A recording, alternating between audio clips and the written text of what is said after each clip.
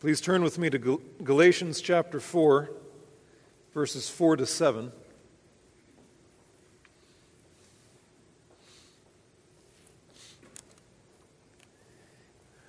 I said this in the first service, and I'll say it again. Almost everything I'm going to say this morning has been said already.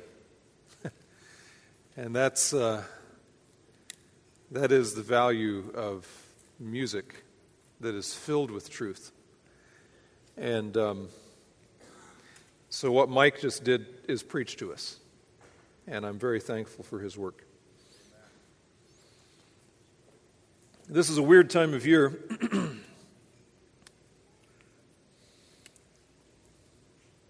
I've been in stores many times this time of year. You're walking along, you're in the toy aisle at Walmart or something, and you hear this sound coming through the speakers, and the sound says something like, "Veiled in flesh, the Godhead see, hail the incarnate deity." And you're standing in Walmart, and they're piping in this music that is worship to God Almighty. And why are they doing that? It's because Walmart's a Christian company, and is that what it is? No. They're using worship to get you to buy stuff. That is what they're doing. They're softening you up so to get you in the holiday spirit so that you'll buy more stuff. I mean, that's the only reason why they play Christmas music in the stores at Christmas time. Especially music like that. But it's true. So it's amazing to be walking around in Walmart hearing gospel truth piped through the speakers. Even if it's, Nat King Cole singing it, it's still true. So that's weird. We have families that we go back to. And of course, my family is perfectly normal, but your families are weird. Yeah, right. One of the first times my wife came to my house before we were married was probably at Christmas time. And she was freaked out. But we go home to our families, and it's weird. My brother tells me, who is a former police officer, is Corey here today? I don't see Corey. He was also a police officer. They tell us that this time of year is actually the nastiest time of year when it comes to domestic disputes, which can be the most dangerous for police officers. People get nasty because they're together, because of expectations, because of memories, because of depression, because of all kinds of things. So it's a weird time of year. And the passage that is in front of us is a passage that I hope will take all that crud and brush it aside, blow it aside, so that we can remember what's really going on. Read with me Galatians 4, 4 to 7. The Apostle Paul says, "But when the fullness of the time came, God sent forth his Son, born of a woman, born under the law, so that he might redeem those who were under the law, that we might receive the adoption as sons. Because you are sons, God has sent forth the Spirit of his Son into our hearts, crying, 'Abba, Father.' Therefore you are no longer a slave, but a son. And if a son, then an heir through God." This passage contains one of the most concise statements of the person and work of Jesus Christ anywhere in Scripture. Who is Jesus and what has he done? This passage summarizes that amazingly. And whenever we see a passage like this begin with the word "but," we should anticipate marvelous things are coming. This is the pattern of Scripture in many places. When you see the word "but" in a passage like this, think, this is going to be good. Remember what Ephesians 2 says. Ephesians 2:1 says, "You were dead in your trespasses and sins." But then verse 4 says, "But God, being rich in mercy because of his great love with which he loved us, even when we were dead in our transgressions, made us alive together with Christ." But God. Romans 5:8.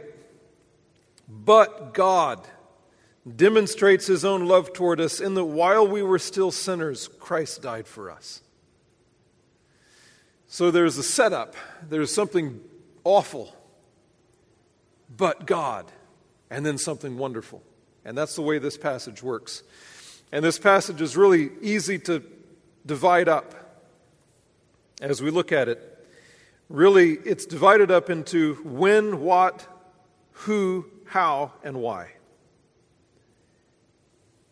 So what's the when? Look at verse 4. "But when the fullness of the time came." The coming of Jesus Christ is the event of history. It is the climax. It is the point. It's what Jody said a couple of weeks ago at the sing-along. He said that all of history really has everything to do with that, with Jesus Christ coming. We completely disbelieve this. We do not believe this at all. We think that life is about big events like nations and armies and battles and kings. Or, because we're Americans, we think that life is about me and my little life, me being at the center of it. And God everywhere blasts that to pieces. When the fullness of the time came, everything led up to this. Everything flows out of this. We recognize this in Scripture. We see it everywhere, but we even recognize it in our calendar, right? Everything is divided up into before Christ and year of our Lord, AD. And even though people are trying to erase that, with, BCE and CE, right? Taking out Christ. It ain't going to work. How do you wipe away 1,500 years of history like that? We will always speak of before Christ and year of our Lord.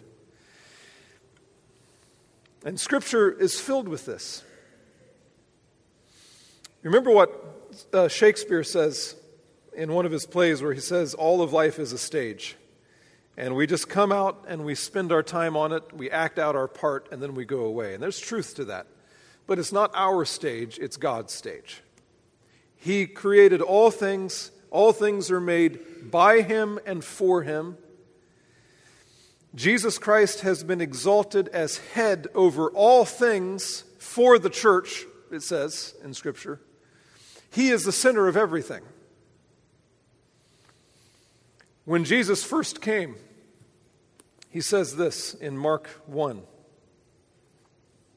verse 14. It says, "Now after John," that's John the Baptist, "had been taken into custody, Jesus came into Galilee preaching the gospel of God and saying," quote, "the time is fulfilled and the kingdom of God is at hand. Repent and believe the gospel."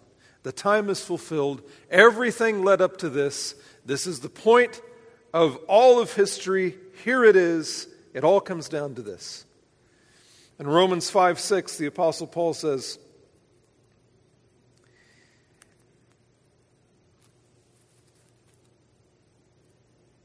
"For while we were still helpless, at the right time, Christ died for the ungodly." At just the right time. In 1 Corinthians 10:11, the Apostle Paul says this. When he's speaking of the Old Testament, he says, "Now these things in the Old Testament happened to them," to those people in the Old Testament, "happened to them as an example, and they were written for our instruction, upon whom the ends of the ages have come." This is it. Jesus Christ has come. The end of the ages has come. This is it. What in your life acknowledges that?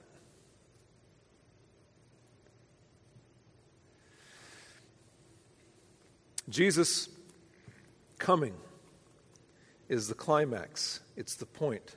Your story fits into that. It's meaningless apart from that. Every detail of your life fits into that.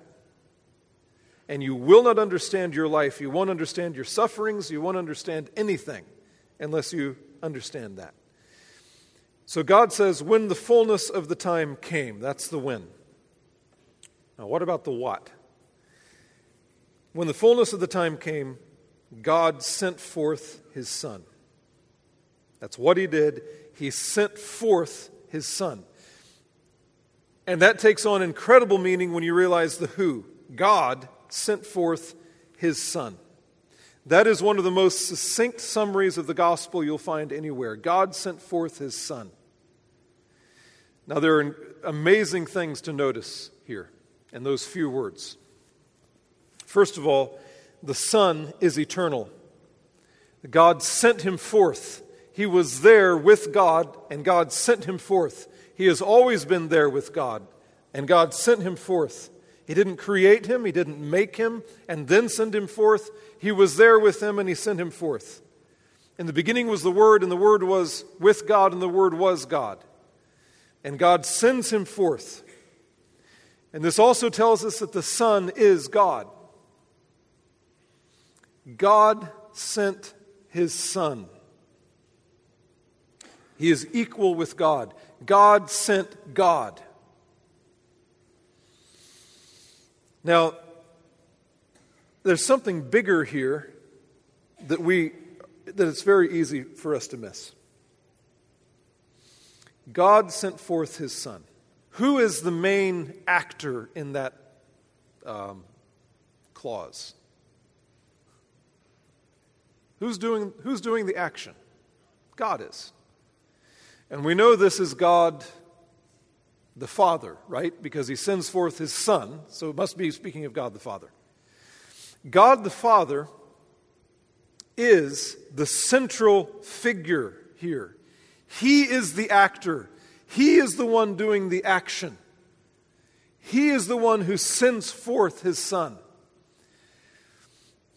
You could almost say, in a sense, Jesus, the Son, is passive here. He's the one who is being sent, right? And this is what Scripture says everywhere. John 3:16, right? We know this verse so well that we don't know it at all.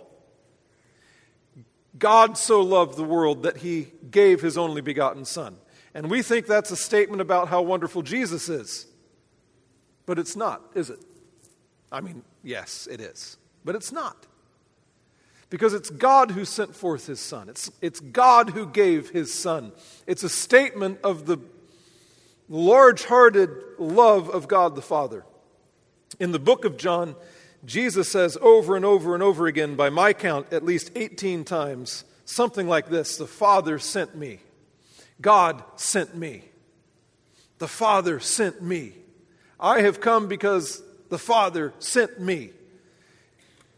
Why is that important? We have it in our minds so often that Jesus comes, there's a dilemma in heaven. You've got the mean, nasty Father who's harsh and unkind and stringent, and then you've got these sinners, and something's got to be done. So Jesus says, oh, wait a minute, I know. I'll do something. I'll fix it. I'll step in. And of course, that's nowhere in Scripture. It is God the Father who sends God the Son. It is God the Father who is the central figure. He is the actor. In 1 John chapter 4, verse 9, it says this: by this the love of God was manifested in us, that God has sent his only begotten Son into the world so that we might live through him. In this is love, not that we loved God, but that he loved us and sent his Son to be the propitiation for our sins. And verse 14 says, we have seen and testify that the Father has sent the Son to be the Savior of the world. Now think about this. Christmas time. Who do we think about at Christmas time? We think about Jesus and of course, Jesus as what? Little baby. And who else do we think about? What? Mary. That's right. We think of the baby and the mother. Where's the father? Where's the father? Well, there's Joseph, but that's not what I mean, is it? Where's the father? Where is the Father, God, who it's His idea to send forth His Son. It's His initiative. It's His action. God shows His love for us by sending forth His Son. How is it that we think of Jesus and Mary but not God the Father? Well, we'll come back to that in a minute. All right? So, when the fullness of time came, what? God sent forth His Son, who, God the Father, sent forth His Son, His eternal Son. How? What did that look like? It says two things. Number one, born of a woman. So Jesus Christ was fully God. God sent forth His Son, but He is also fully man. And this is one of those 4 words, place where 4 words, this thing is packed with meaning. Think about what we're supposed to think about here. What are we supposed to think about when we read that? Born of a woman. Okay, so what about Isaiah 7:14? Behold, the virgin will conceive and bear a son, and she'll call his name Emmanuel. We're supposed to think about that when we read born of a woman. All that meaning is packed into that. A virgin will bear a child and will call his name God with us. Jesus Christ, sent from God, born of a woman. What else are we supposed to think about? Something older than that. We sung about it this morning in one of the hymns. Remember? Eve, the seed of the woman. So Adam and Eve disobey God. Adam and Eve, who are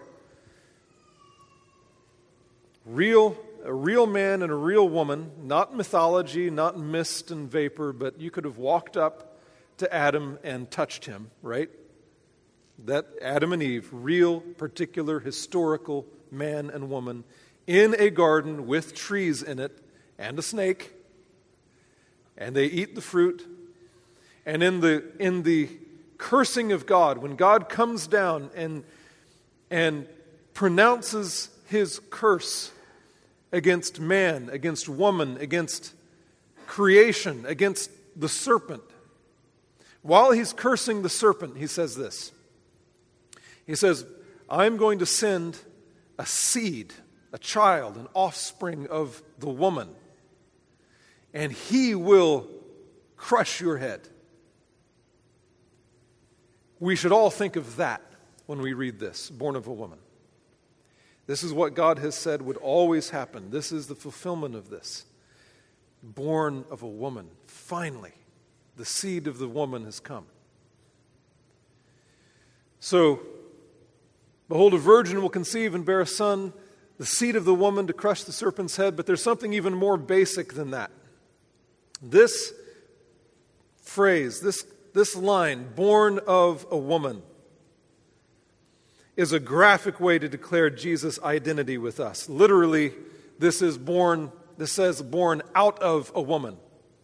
It is a very graphic way of stating the literal birth of Jesus Christ, born out of a woman. Now, how many of you have been present at a birth other than your own? Because that doesn't count. You've seen it, right? You've seen it. What was it like? I've seen 6 of them. What was it like? Well, there was screaming. There were tears. There was blood. There was vomit.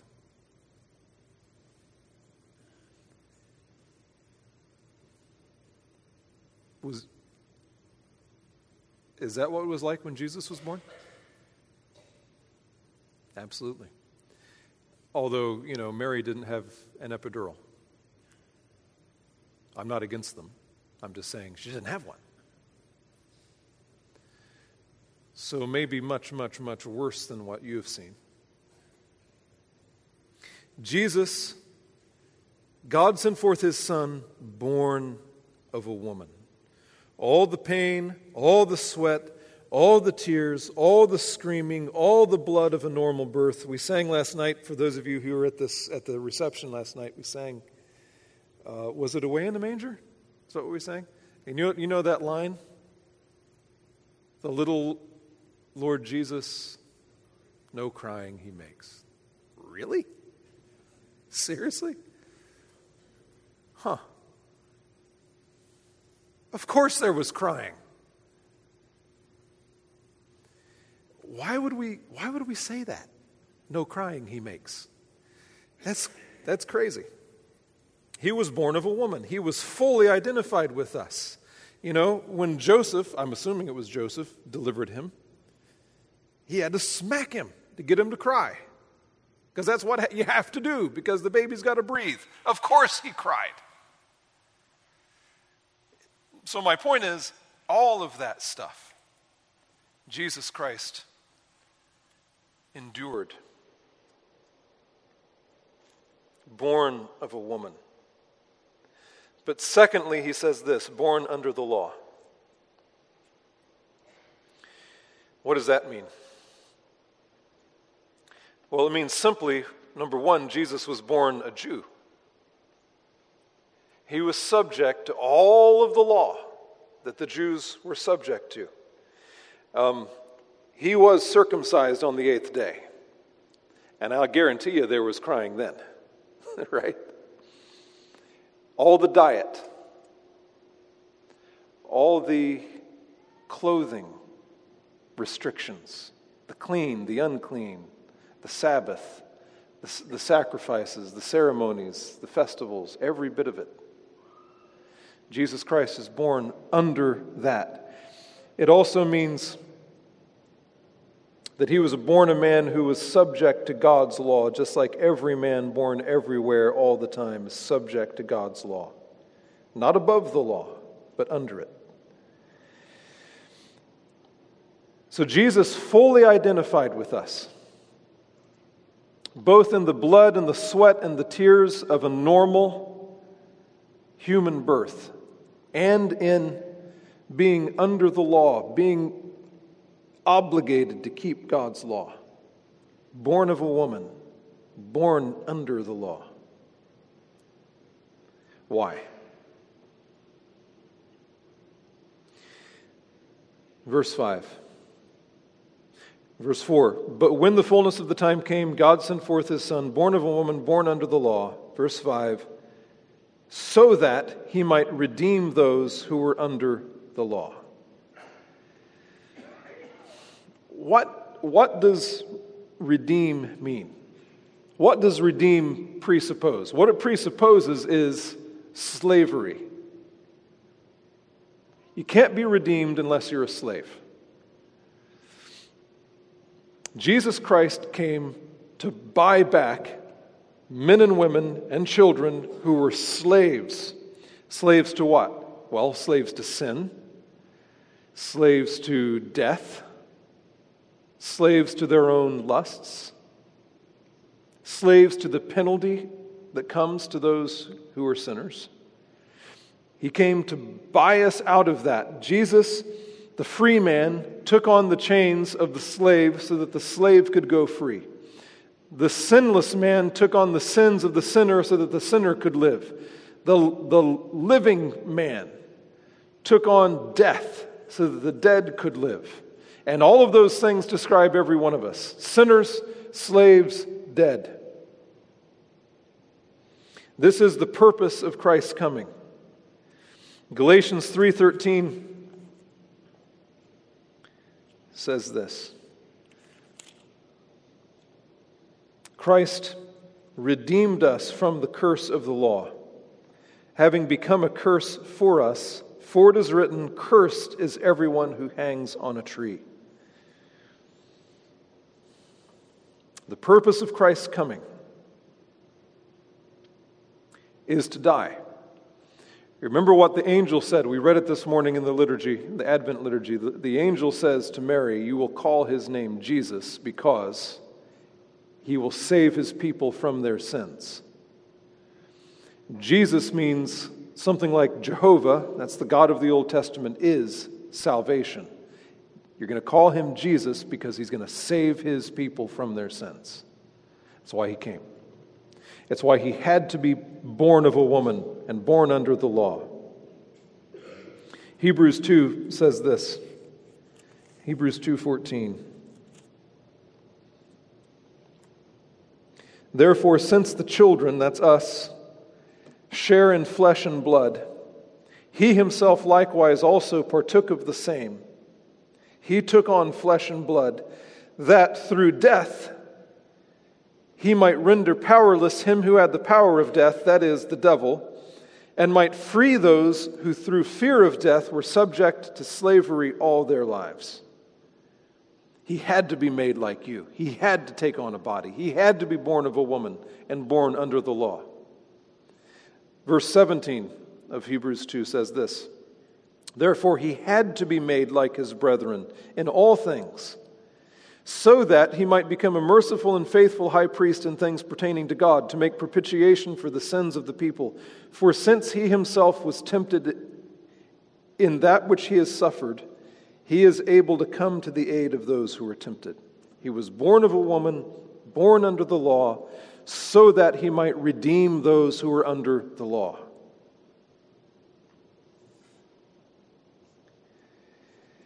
That's wonderful. Think of that. He didn't have to do this. God the Father, in love, sent his Son to suffer so that you wouldn't have to keep the law because you couldn't, to die because you deserved to. He came to redeem those who are under the law. That's a big deal. But it's not the biggest deal. But that's where we always get stuck. We tend to focus on that part. But that's just a means to an end. Look at what the text says. Verse 5, so that he might redeem those who are under the law, that we might receive adoption as sons. So what's the point?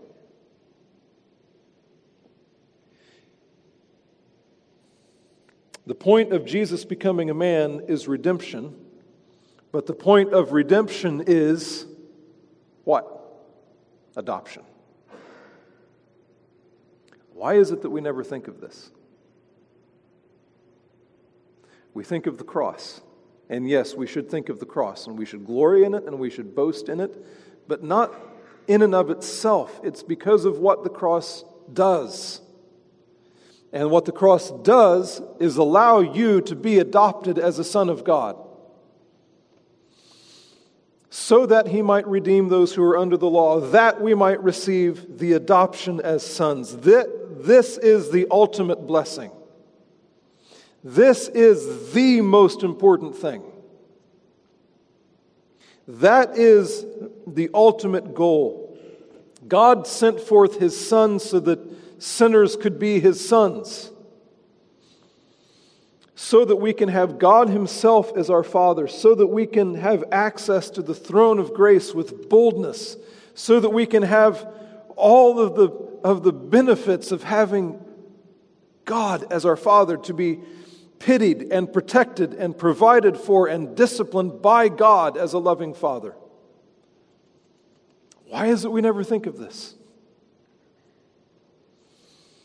We are now sons of God by faith in Christ Jesus. That is an idea that we will never be able to fully understand. The wonder of it is almost completely incomprehensible and unbelievable. And you catch a glimpse of the wonder of it in 1 John 3:1, when John says, "See," and it's lost in the translation, the wonder of it, but it's see what manner of love, what kind of love could it possibly be that we would be called sons of God, children of God.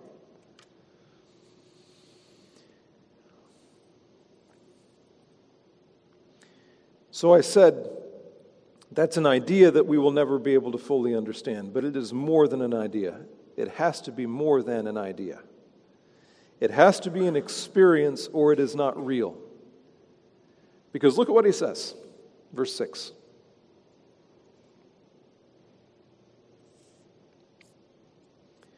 This is the result of all of this. These are the implications. Because you are sons, God has sent forth the Spirit of His Son into our hearts, crying, Abba, Father. So God sends forth His Son so that He can send forth the Spirit of His Son into the very center of who you are, into your heart. And when the Holy Spirit comes, the Holy Spirit does something. He causes you to do something. When God sends His Holy Spirit into the heart of an adopted son of God, it produces experience. Do you see that? He sends forth the Spirit of His Son into our hearts, crying, Abba, Father. How can that happen and you not know it? How can that happen and you not notice it, experience it, taste it, feel it? What He's causing you to experience is the intimate love of the Father. And to respond to that love, calling out, crying out, Abba, Father. What does that word Abba mean? It means, it's just the Aramaic word for father. A lot is often made of this word. A lot of people say it's like daddy, it's like dada, it's like, the word the little child would say. So they make it almost a childish thing. But it's not childish. It's a word that an adult man who has a good relationship with his father would have called his father. Okay, it's not baby talk, but it's intimate talk. It's loving, it's warm, it's relationship. It's kind of the opposite of what when a son addresses his dad by father. Does that seem weird to you? It seems cold, it seems formal, it seems kind of rigid, it seems distant. Hello, Father. Right? This is not that. When I come home, almost every day, and the older boys don't do this as much because they're dignified now and they're older and they don't, They still do it somewhat, but the funniest thing is when I walk in the door and Elijah, the 2-year-old, jumps up and bounces over and says, "Hi, Pop!" I don't know where he got that. But that's what he says. "Hi, Pop." And that's what this is. That's this. Intimate, warm, familiar, but there's respect in it, right? And honor. It's not a cold, formal title. It's a title of love. We either don't appreciate this, meaning we've heard it so much that we don't hear it anymore and we yawn, or we don't believe it. I speak to many people who literally don't believe this is true for them. And some of you're Christians and you think, I know it says it, but really? Me? Or you hate it. Because there are many in this room who had awful fathers.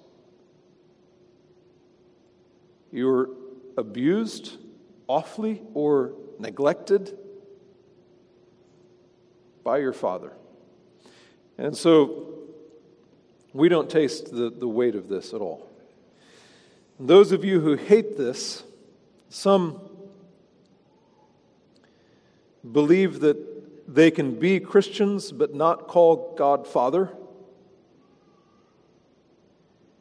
This passage says, when the Holy Spirit comes, you will call God Father.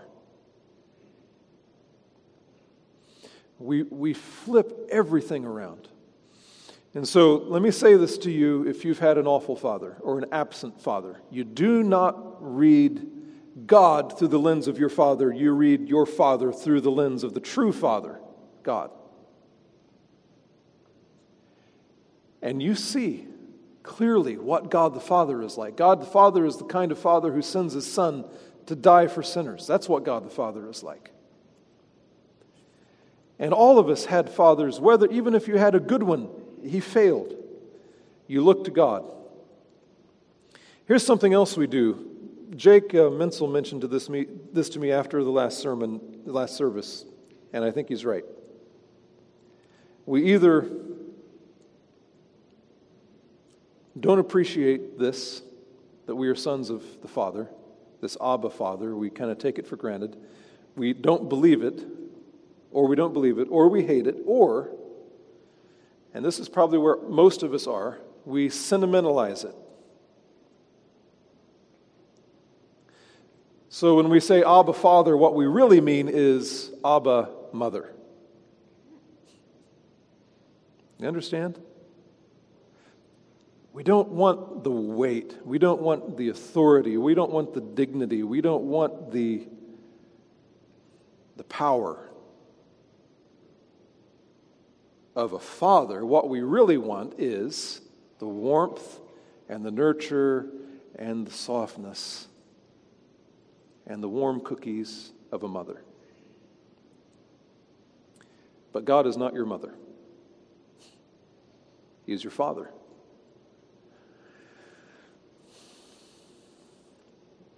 Why is the Father absent from the Christmas stories? Why is it only the baby and the mother? We don't like the Father. Do we? Because what do fathers do? Good fathers. What do good fathers do? They discipline us. They tell us no. They shape us. They push us.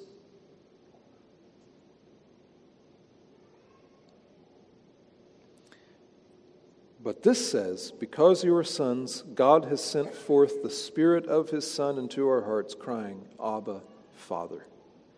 This is the sign of the Holy Spirit. If you don't know what it is to call out in your heart, Abba, Father, you cannot have the Holy Spirit. You don't. This sonship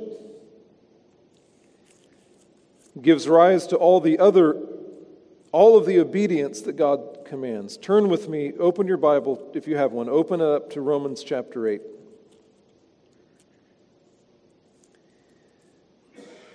There's a lot of talk today of sonship in the church, in churches. And it's a lot of it's good. A lot of it is about remembering the truth of passages like this. But a lot of it is bad because it's soft. It leads people to think, yes, I'm a son. I don't have to worry about anything anymore. I'm a son. I'm in. I don't have to obey. There is no duty for me. There are no obligations. I'm a son. Well, Romans chapter 8 is the larger commentary on this Abba Father, the only other place where it appears in Scripture. And look at what it says, Romans 8:12. So then, brethren, we are under obligation. We have a duty. We are obligated. Not to the flesh, to live according to the flesh. For if you are living according to the flesh, you must die. But if by the Spirit you are putting to death the deeds of the body, you will live. For all who are being led by the Spirit of God, these are sons of God. And when he says being led by the Spirit of God, he does not mean have visions and have warm feelings and have notions that maybe you should do this. That's not what he's talking about. Being led by the Spirit of God is being able to put your sin to death. If by the Spirit you put to death the deeds of your body, you will live. Those who are led by the Spirit of God, these are sons of God. Verse 15. For you have not received a spirit of slavery leading to fear again, but you have received a spirit of adoption as sons, by which we cry out, Abba, Father. The Spirit himself testifies with our spirit that we are children of God. And if children, heirs also, heirs of God and fellow heirs with Christ, if.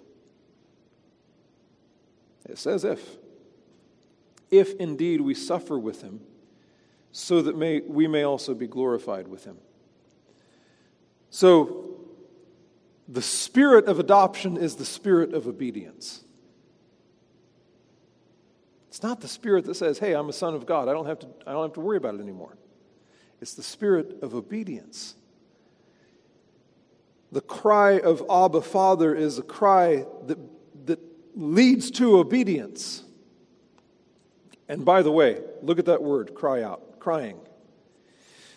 He has sent his Spirit of his Son into our hearts, crying, Abba, Father. So many of us are timid when it comes to this truth. We're tentative, we're timid, we're scared of actually saying it. Yes, I know the Bible teaches and says that I'm a son of God, I guess. Okay, I guess I have to believe it, so I'll say it. Amen. That's what it says. Crying out. It's what Elijah does when he greets me at the door, right? It's not, Father, hi, Daddy, right? And all of you men who are good fathers know exactly what that's like, right? You walk in the door and the kids, you can't get through the door sometimes because they're happy to see you and they're calling out, they're crying out, Abba, Father, Father, Dad, Pop. This is the work of the Holy Spirit. It is an experience. It's not an idea. Have you tasted it?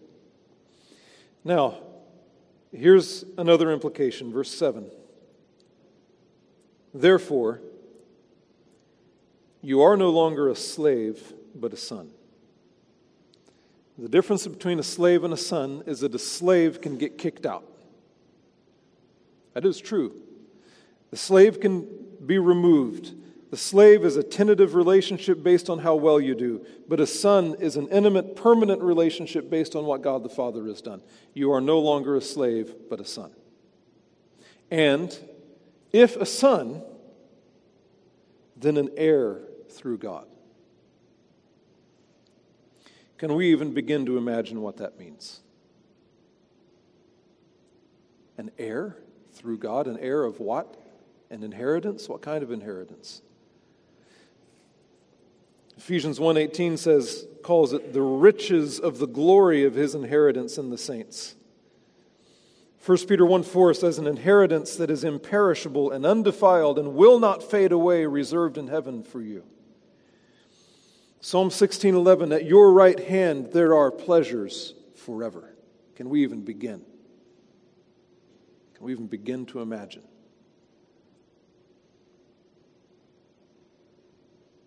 We stand to inherit everything that belongs to God.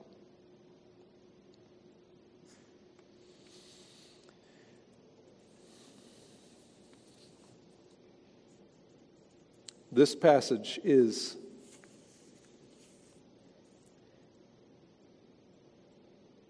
what Christmas is about.